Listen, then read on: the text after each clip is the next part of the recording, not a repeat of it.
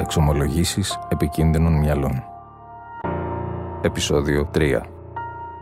Ο γάμος. Αν τον ντύσεις με ένα κοστούμι, μοιάζεις σαν 10 άλλους ανθρώπους. Ρόμπερτ και Πε.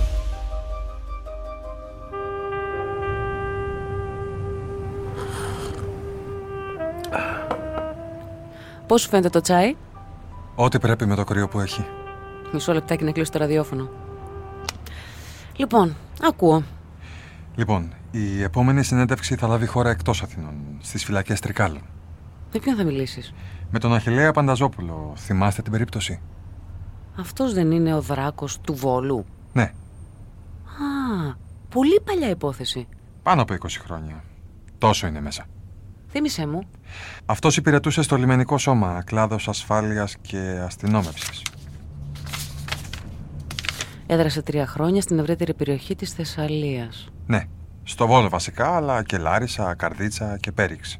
Μάλιστα. Δύση Σόβια για δολοφονία 3 γυναικών και βιασμό ή απόπειρα βιασμού άλλων 20.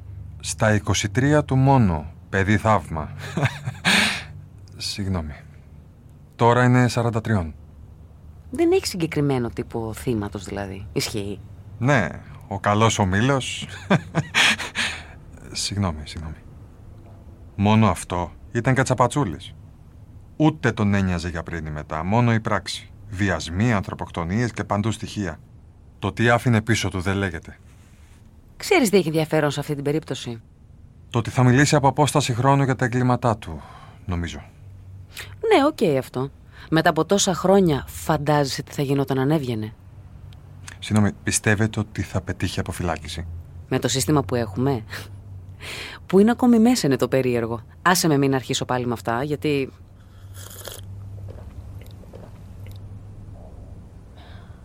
Τέλος πάντων, αυτό που με νοιάζει εμένα είναι να τον κάνεις να μιλήσει. Δεν υπάρχει πρόβλημα. Ροδάνει πάει η γλώσσα του. Και μάλιστα μιλάει σε καθαρεύουσα, ατάκες από τις γραφές και τέτοια. Αρχίζει και δεν τελειώνει. Επιρμένος. Μεγαλομανής. Οπότε έχει το νου σου, γιατί αυτή η τύπη είναι χειριστική. Ξέρω. Αφού έχω σκεφτεί να του κάνω και κανένα κοπλιμέντο για το σώμα του και τέτοια. Λέει, γυμνάζεται πολύ, κάνει διατροφές, έχει θέμα με την εικόνα του γενικά. Οκ, οπότε πάτα και εκεί. Μόνο να προσέχεις και να μην τον αφήσεις να σου πάρει τον έλεγχο. Άντε, καλό δρόμο, να προσέχεις.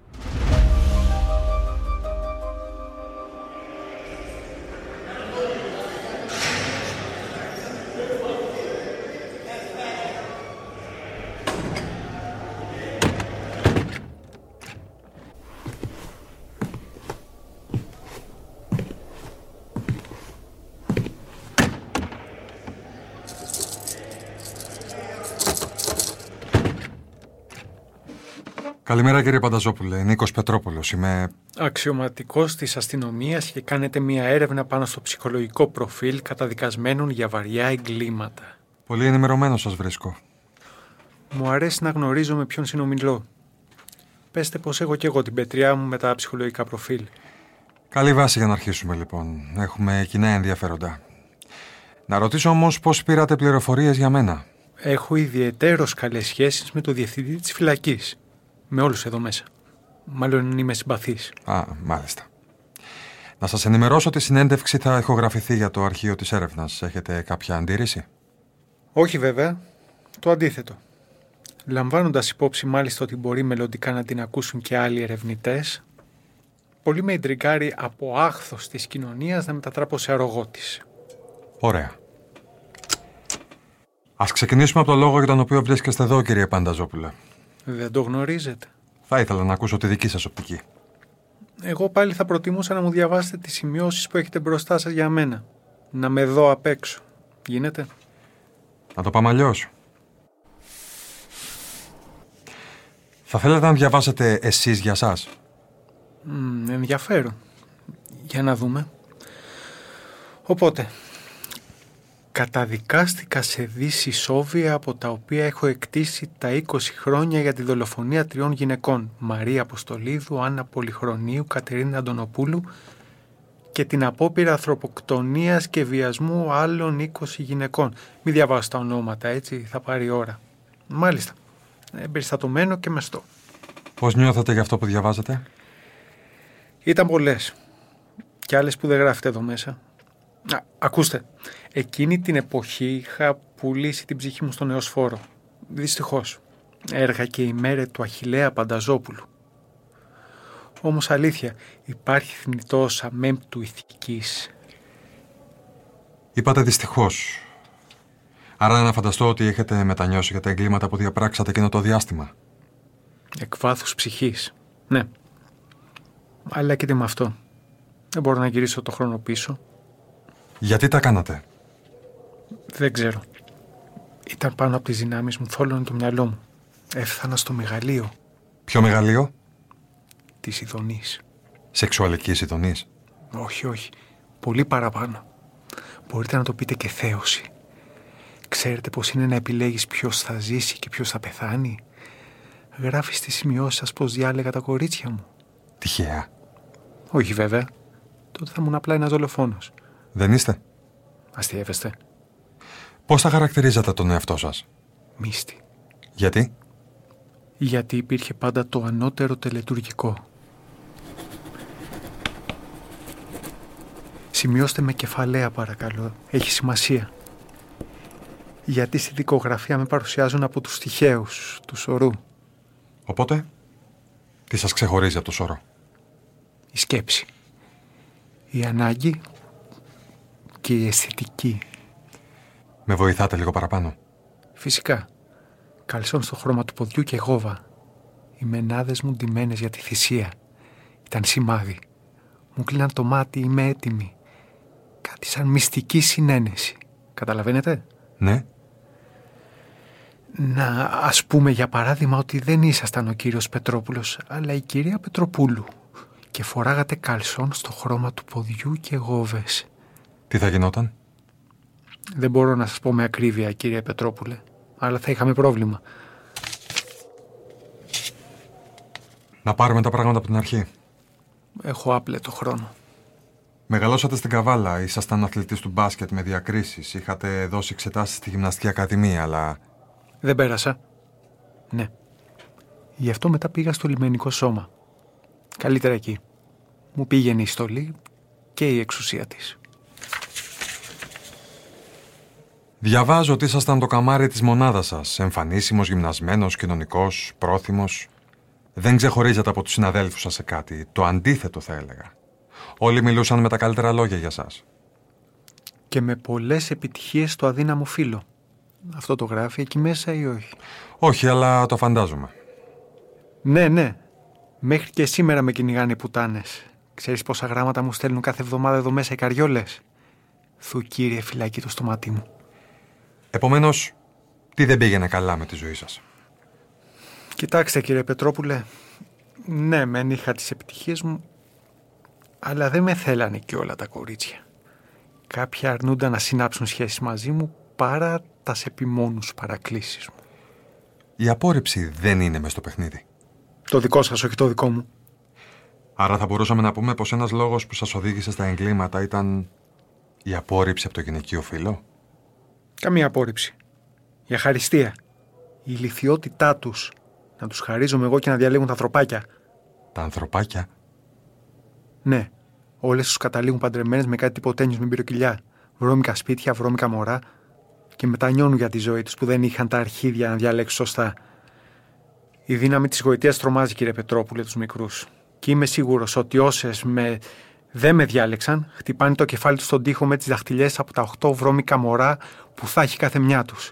Γιατί εγώ, όπως αποδείχτηκε, έγραψα ιστορία. Αυτές τι κάνανε? Αλλά τώρα πια τις χωρώ. Μακάρι που το έχει το πνεύματι. Παρ' όλα αυτά ήσασταν πετυχημένος εκείνη την εποχή.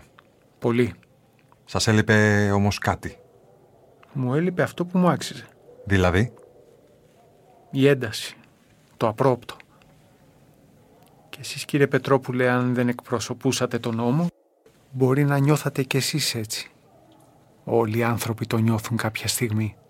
Απλώς δεν είναι όλοι δυνατοί να το τολμήσουν. Για πείτε μου, πόσοι ζουν όπως θα ονειρεύονταν? Καταλάβατε τι εννοώ? Υπάρχουν όνειρα και όνειρα. Όχι. Είναι στη φύση μας. Ζώα είμαστε. Με όλα τα ορμέφυτα, καλά και κακά.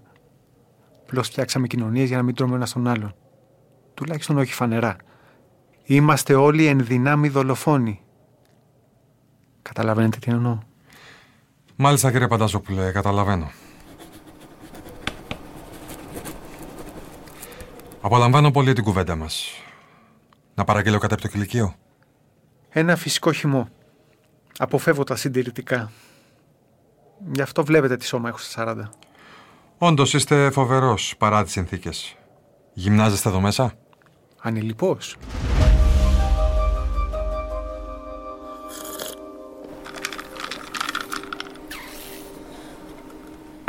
Να αποφεύγετε τους καφέδες, κύριε Πετρόπουλε. Η καφεΐνη είναι θάνατος για το νευρικό σύστημα. Και δεν νομίζω ότι επιτρέπετε να είστε τσιτωμένος με τη δουλειά που κάνετε. Συνήθως πίνονται καφεϊνέ. Χειρότερο. Για να αφαιρεθεί η καφεΐνη συνήθως εφαρμόζεται αυτό που ονομάζουν άμεση εξόρυξη.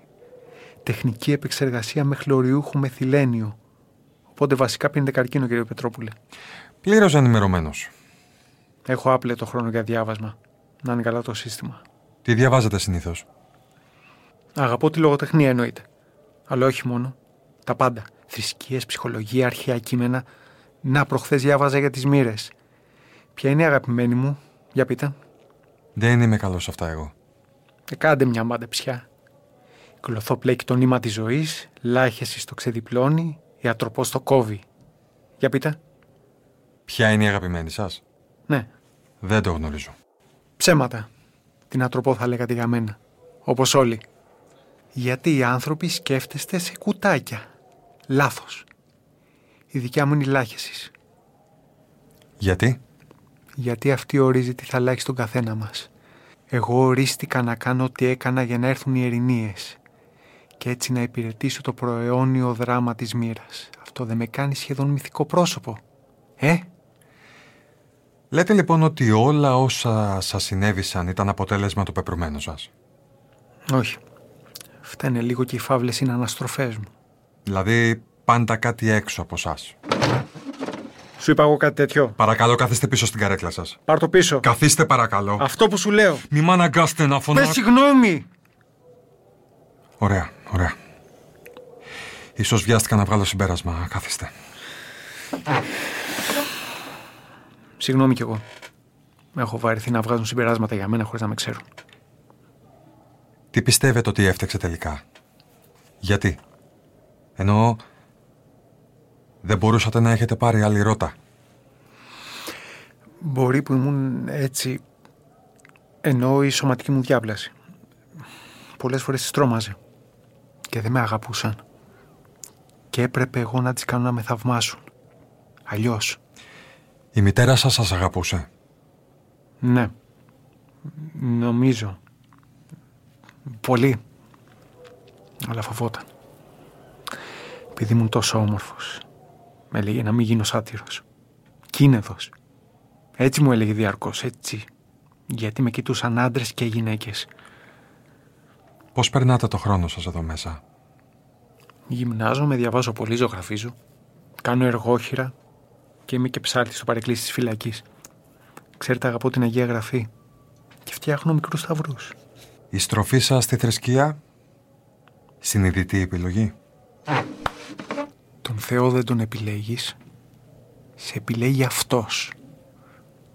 Ήξερα μια ηγουμένη που από μωρό πριν περπατήσει δεν έπινε γάλα από το βυζί της μάνας της Τετάρτη και Παρασκευή. Μωρό. Κατάλαβες, Πετρόπουλε? Αφήστε μου παρακαλώ το χέρι. Πονοείς ότι υποκρίνομαι τη σχέση μου με το Θεό? Όχι βέβαια, είπα εγώ κάτι τέτοιο. Απλώς διαβάζοντας εδώ το ιστορικό σας βλέπω ότι στις φυλακές της Λάρισσας όπου ήσασταν τον πρώτο καιρό απήχατε αρκετά από τη θέωση. Φωτιά στο κελί σας, βιαιότητες κατά συγκρατουμένων σας. Ήσασταν γενικά αντάρτης. Γιατί δεν αλλάζει ο άνθρωπος? Αλλάζει, ναι, αλλά όχι μόνος του. Λοιπόν άλλαξα. Με βοήθεια, αλλά δεν θα σου πω με ποια. Ή μπορεί και να σου πω. Μετά. Όπως θέλετε. Μετά. Διαβάζοντας τη δικογραφία μου έκανε εντύπωση το γεγονός ότι συμμετείχατε και ο ίδιος τότε στις έρευνες εντοπισμού του δράκου του Βόλου. Γιατί? Πολύ απλό. Το λιμενικό και συγκεκριμένα το τμήμα ασφαλείας και αστυνόμευσης που ήμουν κλήθηκαν από τους πρώτους στη διελεύκανση των εγκλημάτων. Τι να πω, όχι. Θα καρφωνόμουν. Και να σου πω και κάτι.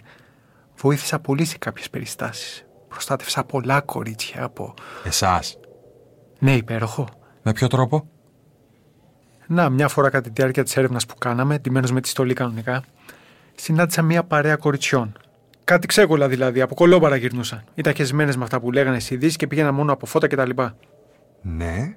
Τις σταματώ και τους λέω να χαλαρώσουν, γιατί έχουμε πληροφορήσει ότι ο δράκος δεν θα χτυπήσει απόψε. Μάλιστα. Ήταν σίγουρο ότι δεν θα χτυπούσα εκείνο το βράδυ, αφού είχα υπηρεσία. Έκανα το καλό ή όχι? Φαντάζομαι. Να ρωτήσω τώρα κάτι άλλο. Υπάρχει περίπτωση να θέλατε ενδόμηχα να συλληφθείτε? Δεν ξέρω, κύριε Πετρόπουλε, τι να σας πω. Αυτό που ξέρω είναι ότι δεν είχα σκοπό να σταματήσω. Κάτι πολύ σοβαρό τώρα. Την περίπτωση του μιμητή σας την έχετε προφανώς ακούσει. Τον τύπο στα Ιωάννινα? Ναι. Που παρέσυρε στο σπίτι του ένα κορίτσι. Τη βίασε και τη στραγγάλισε στην πανιέρα, ναι. Την ξέρετε, βλέπω την υπόθεση. Σας είπα, διαβάζω, κύριε Πετρόπουλε. Κράτησα και τα αποκόμματα της εφημερίδας. Κολακευθήκατε? Που ήθελε να με μιμηθεί? Όχι. Ένας βλάκας διαταραγμένος ήταν. Πώς νιώθετε που μπορεί να αποτελέσατε και πρότυπο? Εγκληματικό εννοώ. Σας απάντησα. Δεν ευθύνομαι εγώ για την τρέλα του καθενός. Έχετε στείλει σε εφημερίδες επιστολές μετάνοιας και συγγνώμης. Έχετε εμφανιστεί μπροστά σε τηλεοπτικές κάμερες και έχετε κάνει δηλώσεις. Είστε μάλιστα αρκετά δημοφιλείς, σωστά?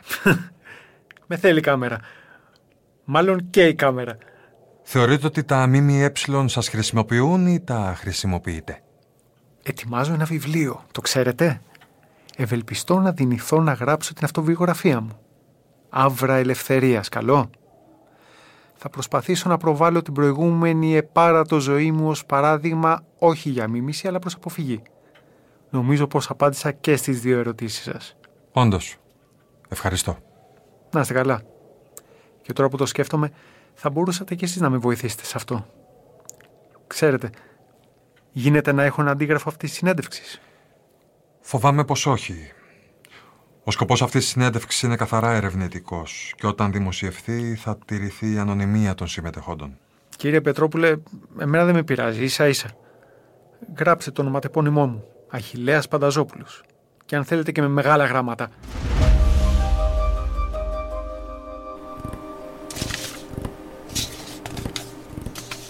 Λοιπόν, μια τελευταία ερώτηση. Πολύ σημαντική όμως. Είμαι όλος αυτιά. Πώς είναι να είστε ακόμα αρεστός σε τόσες γυναίκες? Μετά από όλα αυτά εννοώ. Τι να πω, το γυμνασμένο σώμα μου, το αγγελικό μου πρόσωπο, που γράφουν και τα ΜΜΕ. Η κοπέλα που όρμησε να σας φιλήσει στο πρώτο δικαστήριο, πώς νιώθετε με όλο αυτό? Οι γυναίκες, τα διαμάντια της ζωής μου. Ιδιαίτερη σχέση, τι να πω. Το κάρμα μου. Αυτές με κρατάνε ζωντανό. Καθένας έρχεται σε αυτή τη ζωή με ένα σκοπό. Προφανώς ο δικός μου είναι αυτός. Ποιος? Να τις αγινεύω. Να τους δίνω αυτό που ονειρεύονται. Γοής. Πώς να το πω, μην ακουστώ και πειρμένος? Υπάρχει, λέτε, περίπτωση να νιώθουν έλξη από την ιδέα ότι για χάρη κάποιας από αυτές θα αλλάξετε? Είναι, πώς το λέμε, γνωστό γυναικείο σύνδρομο αυτό. Το κακό παιδί που θα αλλάξει για χάρη τους. Όχι με τίποτα. Εγώ τις χειράω εγώ, όχι αυτές εμένα. Και θέλεις να σου το αποδείξω κιόλας? Είμαι όλος αυτιά. Σταμάτα την ηχογράφηση. Λοιπόν, άκου.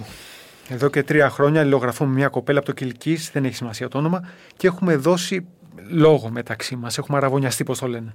Και τι σκοπεύετε να κάνετε? Σε λίγο καιρό ξανακάνω έφεση για απόλυση υπό όρους. Και τότε ξέρεις τι θα κάνω, κύριε Πετρόπουλε? Θα την παντρευτώ. Θα δεις ότι θα την παντρευτώ. Μάλιστα. Κύριε Πανταζόπουλε, γνωρίζετε ότι μπορείτε να παντρευτείτε και εντός φυλακής, έτσι? Όχι. Δεν μου αξίζει έτσι. Όπως νομίζετε, τι να πω. Βίων ανθόσπαρτων. Θα το δεις. Θα το δεις ότι θα γίνει. Θα βγω και θα ζήσω όπως πρέπει. Όπως μου αξίζει θα ζήσω. Σας το εύχομαι. Ευχαριστώ πολύ για τη συνέντευξη. Αστυνόμε, τελειώσαμε. Θα βγω έξω και θα την παντρευτώ. Θα το δεις.